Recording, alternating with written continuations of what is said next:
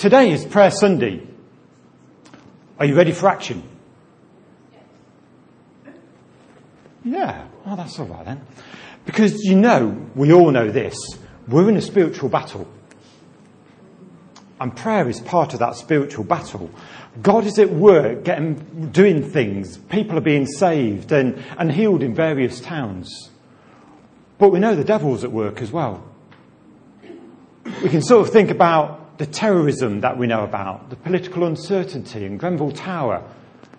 And we can think, well, maybe the devil wants to use that to create uncertainty and distrust and division, fear, anxiety. He wants us to think that God isn't sovereign. What a load of rubbish. But we're here to praise God. And we're here to learn and to be equipped and to be enthusiastic disciples of Jesus, aren't we? And as people get saved in this area and join our church, so we can do spiritual cartwheels if you can't do physical ones. I can't do physical cartwheels. Some of you maybe can, but I can definitely do. Yippee, God! Someone's been saved. Thank you, Lord. Often, when we sort of think about praying, we think about praying for other people. And that's really good. What we're thinking about today is this. Prayer is more important than ever. If we've prayed a lot over the years, if we've been a Christian a long time, today, this week, next week, is a time to pray more. But anyway, we are going to pray for ourselves. Hey, some famous people on the screen there from last night. What a good time we had. Yeah, it was lovely. So, we are going to pray for ourselves. Later on, we'll be praying for ourselves, but also we'll be praying for some of these other things that I've mentioned as well about the tower and terrorism, uncertainty, things like that. So, thank you. So, what we want to do is think about ourselves. We're going to concentrate on that mainly. But before we do that, I want to just encourage you with a few ideas about prayer. Here's 3 thoughts. We want the faith to believe. We want faith to endure. And we want an attitude of yes. To say, yes, God, no matter what happens in my life, in this situation, I'm going to say yes to you. We want the faith to believe. Just a few thoughts about that. What is God saying to you? It's a rhetorical question. You don't need to tell me. But I know and you know that God often speaks through the Bible. So as we read the Bible a lot, so we can expect God to talk to us. He speaks in other ways as well, but mainly through the Bible. As we read the Bible a lot, we can get excited and enthused and energized as God directs us and helps us as we read the Bible a lot. Faith to endure then. So when the going get tough, the tough don't get going. The tough stay where they are. And the tough say, yes, Lord, in this circumstance, we're going to say yes to you. There's lots of examples about all of those things in the Bible, and we'll touch on some of them today. Maybe you remember what happened to Joshua when he was near the end of his life. He was the one who took over from Moses, yeah. So Moses was the one who by God led people through the desert, but then Joshua took him over to the Jordan and into the promised land. And as he was nearing his end of his life, in Joshua 24:14 and 15, he said this to Israel. This is Joshua 24. And all these notes, remember, are on our website already, so you can always look at them there. This is Joshua speaking. Now fear the Lord and serve him with all faithfulness. Throw away the gods your ancestors worshipped beyond the Euphrates River and in Egypt, and serve the Lord.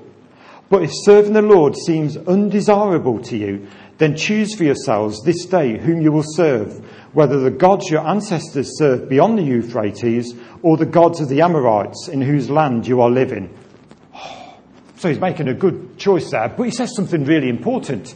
He says, but as for me and my household, we will serve the Lord. We're not interested in all these other gods, things that we know about. We're interested in serving the Lord and the Lord alone. Like I say, there's lots of examples where people have said similar things. How about Paul of Tarsus in 2 Corinthians chapter 11? He gives a long list of all the things, well, some of the things he went through. 2 Corinthians chapter 11. And it says some of these things. I'm looking at 21 to 31. Whatever anyone else dares to boast about, I'm speaking as a fool, I also dare to boast about. Are they Hebrews? So am I. Are they Israelites? So am I. Are they Abraham's descendants? So am I. Are they servants of Christ? I am out of my mind to talk like this. I am more. I have worked much harder, been in prison more frequently, been flogged more severely, and been exposed to death again and again. 5 times I received from the Jews the 40 lashes minus 1. 3 times I was beaten with rods. Once I was pelted with stones. 3 times I was shipwrecked. I spent a night and a day in the open sea. I have been constantly on the move. I have been in danger from rivers, in danger from bandits, in danger from my fellow Jews, in danger from Gentiles, in danger in the city, in danger in the country, in danger at sea, and in danger from false believers. I have laboured and toiled and have gone without sleep. I have known hunger and thirst and have often gone without food. I have been cold and naked. Besides everything else, I face daily the pressure of my concern for all the churches. Who is weak and I do not feel weak? Who is led into sin and I do not inwardly burn? If I must boast, I will boast of the things that show my weakness. The God and Father of the Lord Jesus, who is to be praised forever, knows that I am not lying. So despite all these things, he was saying, yes, God, in a shipwreck number 1, I'm still going to follow you. Shipwreck number 2, that doesn't change anything. I've still got the power to endure. Shipwreck number 3, does this make any difference? I'm still going to follow Jesus and praise him for what he's done in my life. And so what we're wanting is an attitude of saying yes to God as he speaks to us. And say, yes, Lord. We're hearing David last night, if you were here, say that he heard God say, serve me for 5 years in missionary work. And then let's see what happens after that. Has God said that to us? To you? Serve me in this way. Serve me in that way. What an encouragement if we can say, yes, Lord, I'm going to obey what you say. In prayer, in action, in giving. Lord, I obey because you're the only way. Paul was talking about Peter that we're going to be looking at over the next few weeks. And maybe some of you picked up one of these this morning, right on the in the foyer by the newsletters. If you haven't had one and you want to, it's just a Bible reading plan for the next 7 or 8 weeks or so we can get a lot out of reading 1 Peter and 2 Peter and just think about everything that Peter went through and what he was like. He had ups and downs, but he had the power to endure and say, in the end, yes, Lord, I'm going to follow you. It doesn't matter where you are. If you're on the water, call my name. I'm going to go on the water and follow you. If it means I need to be crucified, I'm going to be crucified. If you're calling me to die for you, Lord, I'm going to die for you. That's what we'll be looking at next week and in the next few weeks, the life of Peter and what he was thinking about. It might be over this week and last week, you've looked at the Onward newsletter, and if so, you might have seen this. And you might have thought, what's that about then? It's on one of the latter pages, if you've seen it, sort of the other way around. Sacrifice, why and how. And the brilliant thing about doing the newsletter is, if there's space, you can put lots of things in that you want to put in. There's often space, because not so many people want to put things in. But I've always got ideas, but you're always welcome to put some ideas in too, of course. But this idea is to do with today and the next few weeks as we think about Peter. We might be thinking, yes, it was Jesus who sacrificed himself, coming to earth, teaching us, doing miracles, dying, resurrecting, being ascended. But really, this sacrifice is us. The sacrifice we can make towards God. Perhaps the sacrifice we should make towards God. To say, Lord, I hear you. I'm going to follow what you say, even when life is difficult. I'm not going to water down the things you ask me to do. but I'm going to take it as you say it and follow you. So what does God ask us to do? If God is asking us to be a sacrifice as we pray and do other things, I've got three passages that we can think about. And probably all of them you've read in the past. So there's nothing new that I'm saying today. All we're trying to do is just go over old ground, just remind ourselves to be encouraged by what's going on. Because don't we all need encouragement? I know I do. It's great. Romans 12, 1 and 2. Therefore, I urge you, brothers and sisters, in view of God's mercy, to offer your bodies as a living sacrifice. I don't like that adjective very much, do you? A living sacrifice. Holy and pleasing to God. This is your true and proper worship. Do not conform to the pattern of this world, but be transformed by the renewing of your mind. Then you will be able to test and approve what God's will is good, pleasing, and perfect will. God's not calling us, hopefully today you don't think this, to be frantic when we're praying. To sort of be saying, oh God, I must pray about this, now I must pray about that. There's so many things I need to pray about. Oh, I've got to pray. Oh, I've got to do this, I've got to go there. God's calling us to rest in Him. God's calling us to know that He's in charge. And we can rest. Yes, He's calling us to pray. He's calling us to do things for Him. But perhaps He's not calling us to more activity. Perhaps He's calling us to trust in Him more, to listen to Him more, and then obey. Micah 6:8. It says this in Amplified Version. He has told you, O man, what is good. And what does the Lord require of you?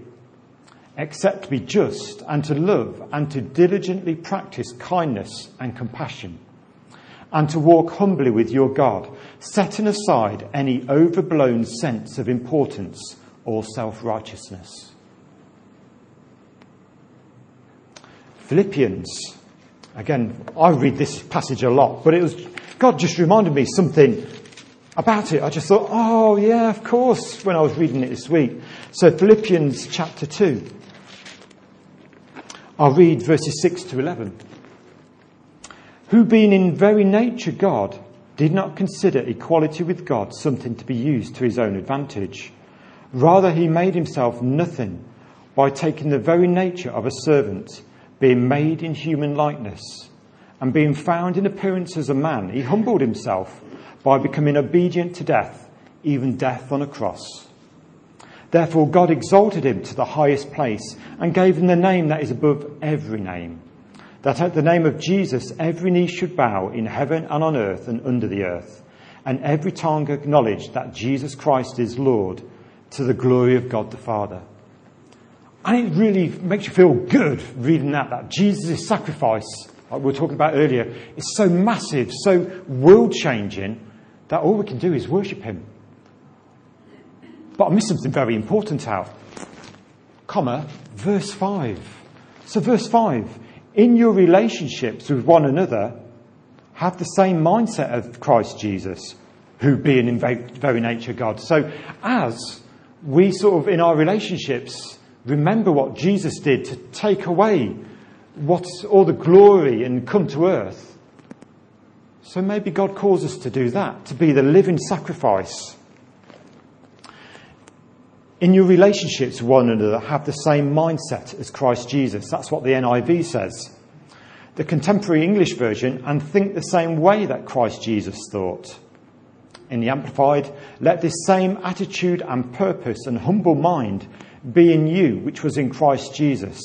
Let him be your example in humility. In Holman's Christian, this is the one that made me really stand up and think. Make your own attitude that of Christ Jesus. So, as we're thinking, Jesus was a sacrifice, and yes, he died for us. So Paul is saying, now do it yourself. Make it your attitude. Don't just celebrate what Jesus has done for us, but live your life the Jesus way. And that's what we're thinking about today, saying, yes, Lord, I want to live my life your way. To think about what you've done and follow it with a yes. Some of you may know this about me already. I really enjoy looking at maps. Any maps. Old maps, new maps, maps of the tube. How they're going to change that for the Elizabeth line. Oh, I'm so excited to see that. How they're going to, when they change maps because they've got a new road junction, or they've got a bypass they've built, or maybe they've changed the name from Peking to Beijing and things like that. Maps change, don't they? I love it. I wonder what the map of my life would look like. What would I like it to look like? Because we're going to have a map of our life, not just a physical map of travelling somewhere. What would I like the map of my life to look like? Here's another question. What will it really look like eventually? I'll show you the map of my life that I'd like it to be. I'd like to be born and then go straight line, everything's nice and easy, hip hip hooray, and then I die. Oh, that'd be pretty good, wouldn't it? It's not happening like that, though. I can see it on your faces. You think, even from day 2 or day 1, your life wasn't a straight line from, yay, everything's rosy and everything's lovely. It wasn't like that at all. This, I think, is what my life is like at the moment. What do you think? Is that more like it? So I've done the same line, born to die, as dotted line, but I went born to an event in a bit of a squiggle, and then I went to another event, then on black went to another event, light blue. Oh, I've gone back to the same event. I couldn't have learnt very well the first time I went there. And then I carry on to another one. Oh, I'm getting close to death there, but then it changes and I carry on, and then another one and go into blue again, so something similar, something green and squiggly, and then it's the end of my life. Maybe that's our life, is it? It's not easy. We don't know what's round the next bend. We don't know what's coming. It's a bit of a curve, isn't it, as we're sort of going round in life. And I'm finding, and maybe you found the same, that faith is taking the first step before God reveals what the second step is. God says, step out. And so you say, okay, God, I'm stepping out. And you walk through life, and life's all right, and you just go for a bit of a curve. And then you think, I've just got a bit of a limp here now. I'm just going to sit near here. Life's a bit hard. So you just have a bit of a rest. And then you sort of wander around a bit again. Still got your limp. Life's still a bit hard. Oh, crikey, I need another sit down here. And life can be a bit like that, can't it?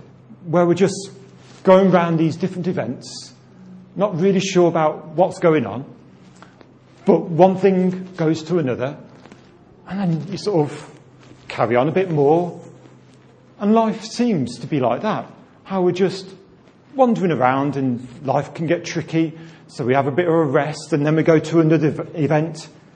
Unexpected things can happen in our lives. I read a quote this week. I'm going to look at your eyes as I sort of show it you. Here it is. Faith is trusting God's heart even when you can't see God's hand. I did a spiritual cartwheel when I did that. When I read this, I was thinking, yes, Lord, your hand, I know, is with me.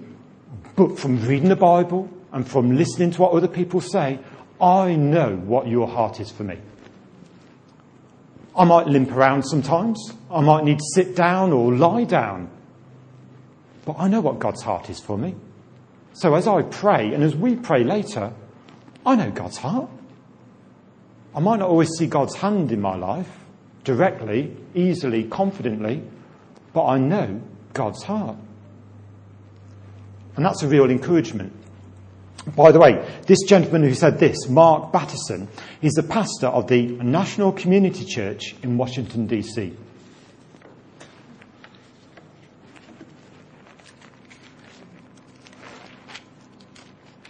I've got another scripture I want to read. Hebrews 10, 23 to 25. Hebrews 10, 23 to 25. Let us hold unswervingly to the hope we profess, For he who promised is faithful.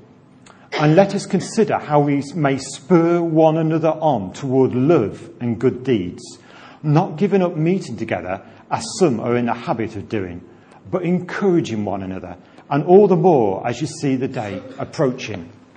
So the only thing I can say about that is, go for it, Paul. Do we always say that sort of thing? Can we spur Paul on this week? We might pray for him, but maybe you could tell him. We could say, yes, Paul, go for it. Do what God's saying you to do this week. We're praying for you. And Lynn as well.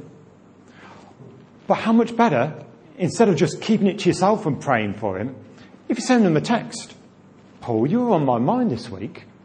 Today, I prayed for you, and this is the scripture that God gave me.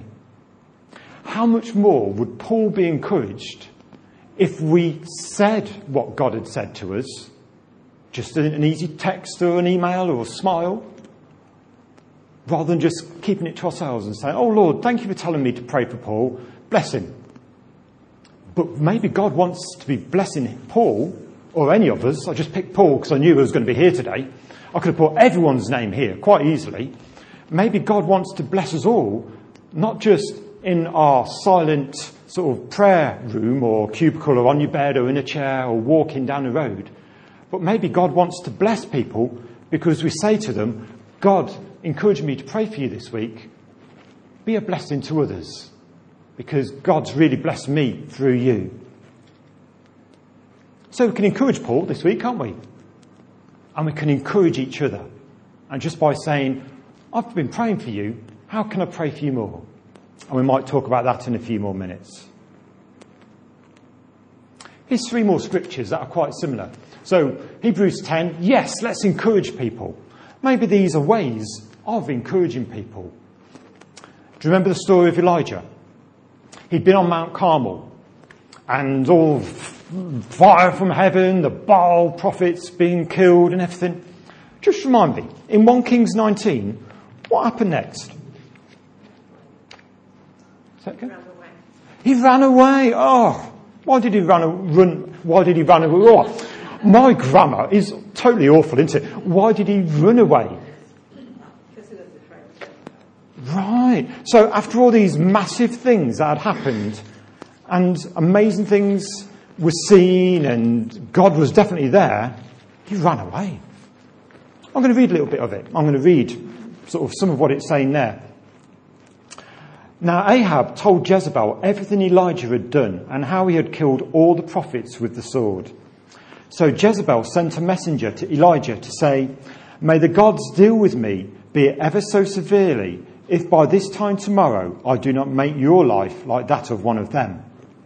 Elijah was afraid, as we heard. And wouldn't we be afraid? I think so. And ran for his life. When he came to Bathsheba in Judah, he left his servant there, while he himself went a day's journey into the wilderness. He came to a broom bush, sat down under it, and prayed that he might die. I've had enough, Lord, he said. Take my life. I am no better than my ancestors. Then he lay down under the bush and fell asleep. All at once, an angel touched him and said, get up and eat. He looked around, and there by his head was some bread baked over hot coals and a jar of water. He ate and drank and then lay down again. This is a verse I love.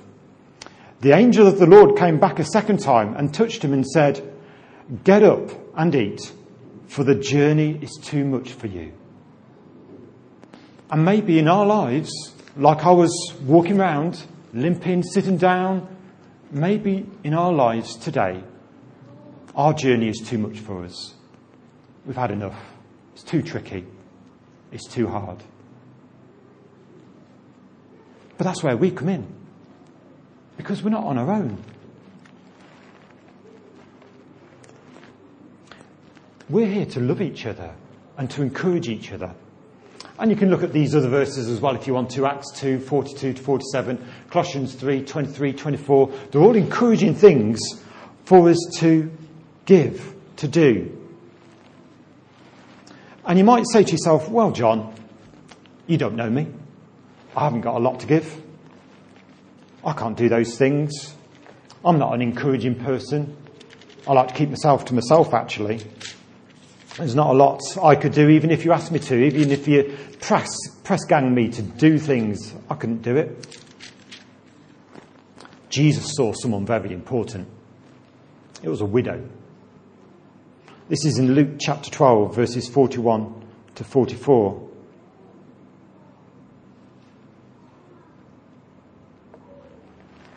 Well, that don't make sense. But you know the story, because this isn't what I thought of, Luke 12, so it's probably around there somewhere, but that's not what I was thinking of. I was thinking about the widow who gave a little bit, and there was all these people at the temple, and people giving, you can imagine in today's sort of culture, sort of putting their credit card and say, yes, put £50 for God on my credit card, please. And another person saying, yes, I'm going to give in cash £100 a month. And all this woman did was give a few pennies. But it was everything she had. And Jesus is saying to us now, even if you haven't got very much that you think, give it all. Don't just think it's the people with everything, with big things that have to give. Even the people like that widow who gave just a little bit had a lot to give. And she gave it all. And Jesus remarked on it to his disciples, saying, look at her. She's a great example to all of us. We can encourage each other. Over the last few months, when I've been getting ready for this Elim sort of ministering training business, and 21, not 12. oh, was it? Right. Okay. Thank you. So that was Luke 21.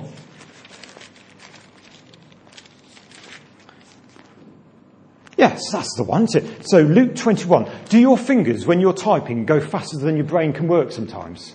Because it's obviously happened then, because I put 12 here instead of 21. So this is what it is. As Jesus looked up, he saw the rich putting their gifts into the temple treasury. He also saw a poor widow putting in 2 very small copper coins. This is Jesus speaking. Truly I tell you, he said, this poor widow has put in more than all the others. All these people gave their gifts out of their wealth, but she, out of her poverty, put in all she had to live on. So God is encouraging us. If we've got a little, be generous. Give it. Give your time. Give your gifts. Give what you have. Because that's what God's calling us to do, to be living sacrifices. Thank you. So, coming back, when people were when I was doing this Elim thing, the odd person here or there, a few people really, would come up to me and say, how are you getting on, John? How are you getting on? You got a bit much more to do? What's going on? And then once I'd put the application in, for a few weeks, people would be saying, have you heard from them yet? What's going on? Have they sent a reply yet? Do you know how much that encouraged me? A lot. It was brilliant, because I'm a very happy kind of person anyway, but that made me 7 foot tall. I felt really great about it because people were concerned about me and they showed it. Made me feel great. When did you last feel great? Because someone gave some good comments to you. Maybe just 5 words or 4 words. Maybe a couple of sentences. Maybe we can do that to other people. Just encourage them. I know when I go to Asda or wherever, I try and have a chat to the cashier. And sometimes they don't want to know, but sometimes they're quite interested in, you sort of just have a bit of a chat with them, because that must be quite a boring job. Zing, zing, that'd be £5.68, please. Zing, zing, and all that. So I try and just make them a bit happier and sort of give them a bit of eye contact. We could all do that, couldn't we? We could encourage people a lot. Sometimes, just listening to people can be a real encouragement. I know it's a gift I want. I want a gift of being a good listener more than I've got, because it shows that you're concerned about someone if you're listening to them. Because I know how often it works. While someone's talking, you're thinking, what can I say in response to that? That'll make me look clever, or make me look good, or make me look something or other. Whereas maybe they want to say something, and all they want you to do is listen. Windsor Davis had a great gift in a Half Hot Mom. Do you remember his catchphrase? He'd say, "Shut up!" And sometimes I think God says that to me. Shut up. Listen to that person. Listen to me. You don't need to keep talking all the time, or even a little bit. Just listen and smile and look at them. That can be a big encouragement.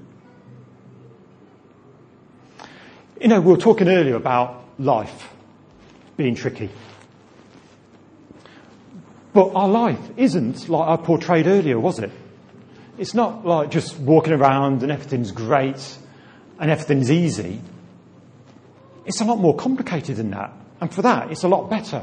Because we might be limping around a little bit, and sometimes then you'll have a sit down, but you don't sit down on your own. You're sitting next to someone. And then they're going to talk to you and say, "How are you doing?" How are you doing? Not so well, really. I'm listening. She's listening. Oh, that's good. So she could then, in my journey, help me. Because I've been limping. And so I'm finding it a bit tricky to move along. I'm going down this way. Okay. And so I'm being helped. I'm not doing the journey on my own. Oh, it's great to have support, to feel that someone's with you. But then you feel that someone else is needing a bit of help. So we just go over to this person and say, "How you doing, Paul?" I'm doing good. Don't make something up, please. I'm not very well at all. Oh, not very well at all. How can we help you, Paul? Well, have you got 10 minutes and I'll sit down? Yes, we have got 10 minutes, haven't we, everyone? Yeah. So then we listened to Paul. And so I was wanting help from Jill, and she was helping me with my limping. But then we want to help Paul. And now we're going to help Paul just going around. And we're encouraging Paul because we're saying, "Do you know, this week God blessed me through what you said.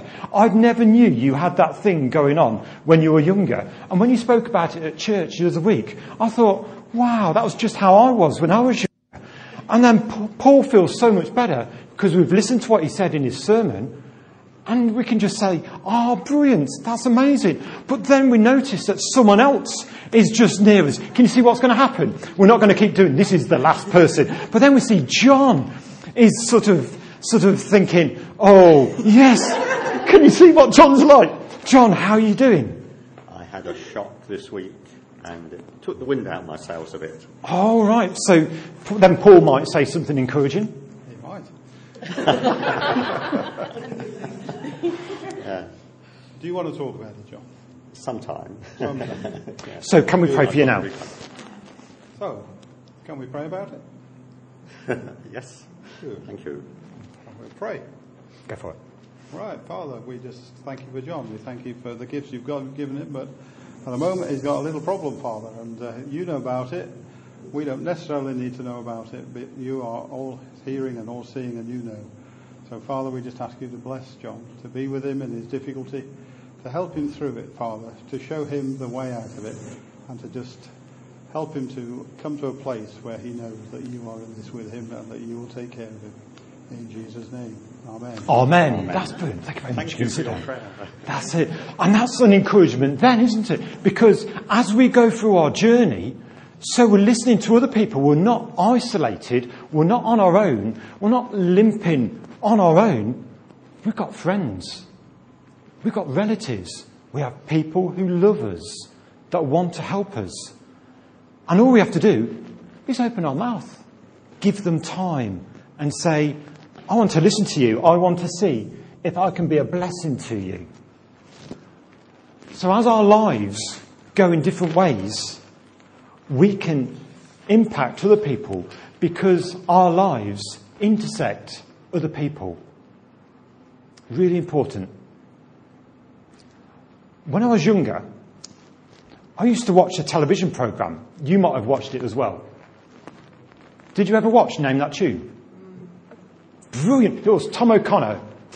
I'm going to play 4 notes. If you can tell me what it's called, there is no prize, just adulation from other people who didn't know it. Okay, so do you know what this piece of music is called?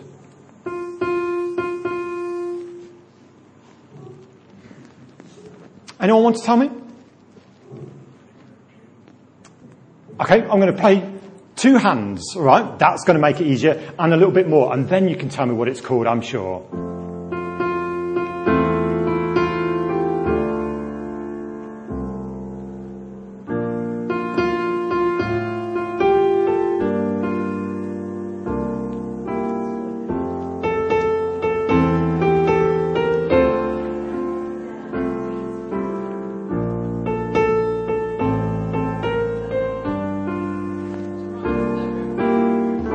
Yes, right, here it is. That's what it's from.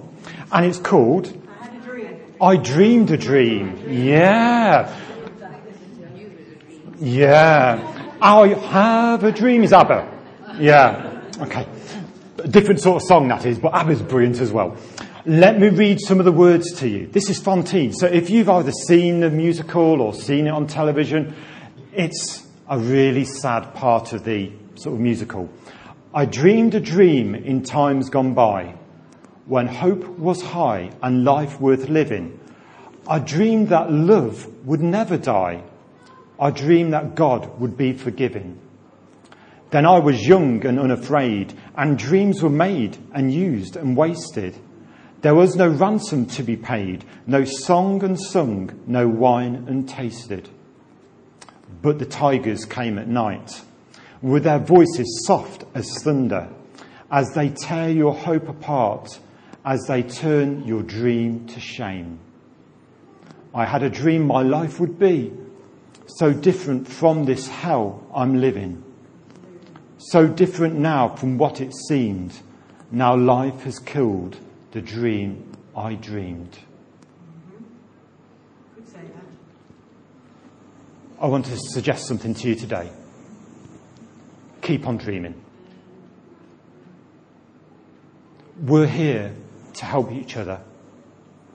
We're here to pray for each other, to live life together. Don't let your dreams die.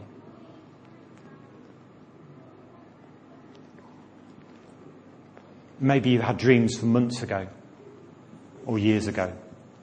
You've put them on a shelf. They're not going to happen. I can't believe that'll be true. God, why did you tell me that in the first place? Surely, God, it wasn't you. But don't let your dreams die. God speaks to us, and sometimes he surprises us by what he says. Sometimes the things he says, we just think, wow, can that ever be true? And yet as we read the Bible, we see so many times the things that God does is to amaze the people, to do things that they just wouldn't have expected. So maybe this week we can be thinking to ourselves, yes, I'm going to be praying for those people that have told me in the past about their dreams, but now just don't want to think about it anymore. It's too painful. There's some rubbish that people say. Some people say you should stand on your own 2 feet. Total nonsense, isn't it? We shouldn't stand on our own 2 feet at all. We're here. We're a family. We can't live our lives as individuals. We shouldn't. Remember how Jesus, when he was in the Garden of Gethsemane, it's in Matthew 26, he didn't go on his own. He had some friends that went with him. He knew what was coming, and yet he wasn't on his own. He went with his friends. Now, of course, his friends went to sleep and that, but he brought them along. He's in a circle. C.H. Spurgeon said, memory is an aid to faith. As we remember what we've read in the Bible in the past, so God's going to help us to pray for each other today. God wants to give us a light bulb moment.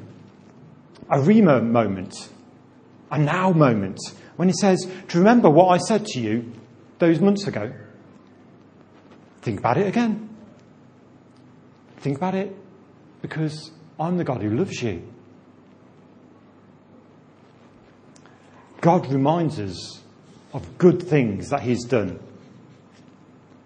But we know life is complicated, all these different things that happen in our lives. And like we said right at the start, the devil aims to make us think that God is not sovereign. That he's kind of rushing around heaven saying, angels, what shall I do? Cherubim, seraphim, what's going on? Oh my goodness, oh dear, oh dear. That's total nonsense as well, isn't it? God is still on his throne. God is on his throne. It doesn't matter about the situation in our lives or the situation in the Central African Republic that isn't so good at the moment, or the situation in this country or in any country. God is on his throne. And as we pray, which we're going to do very soon, we're going to be saying, Lord, thank you, you are on your throne. Lord, thank you for the dreams you've given me, you're on your throne. Thank you, Lord, for all the good things that you do through us, you are on your throne. Thank you for my friends and family, you are on your throne. God is sovereign, and that is why we can have faith to believe, faith to endure, and an attitude of yes to God, no matter what. Here's the last thing. I love it when the children come in, because that's the thumbs up for let's get on with something else. So we're going to get on with something else. There's plenty of resources we can think about with prayer. They're all on the website. All of these different things, so there's all on the website. You can look at different sites that are going to encourage us to pray. And that's what we're going to do a lot for the next 35, 40 minutes or so. As we come together, we can remember some of the things we've talked about and listened to this morning. And remember, God is on his throne, God is with us, and he is for us. So let's pray just now, and I'm going to sing a song, and I'm going to get on with some praying together out loud and in our hearts as well. Lord, thank you that you are amazing. Thank you, Lord, that you have created us as a family, so that as we walk through life with our limps and with our needing to sit down and our inactivity sometimes, Lord, you get people to come around us and love us and help us to carry on. And then you help us to be an encouragement to other people. So this week, Lord, we ask that you will help us to be encouraging to the people that we meet, and even the people we haven't seen for ages. Help us to send a text or an email or something just to say, I was praying for you today. Help us to encourage others. Help us to be that family of God that you've called us to be. Amen.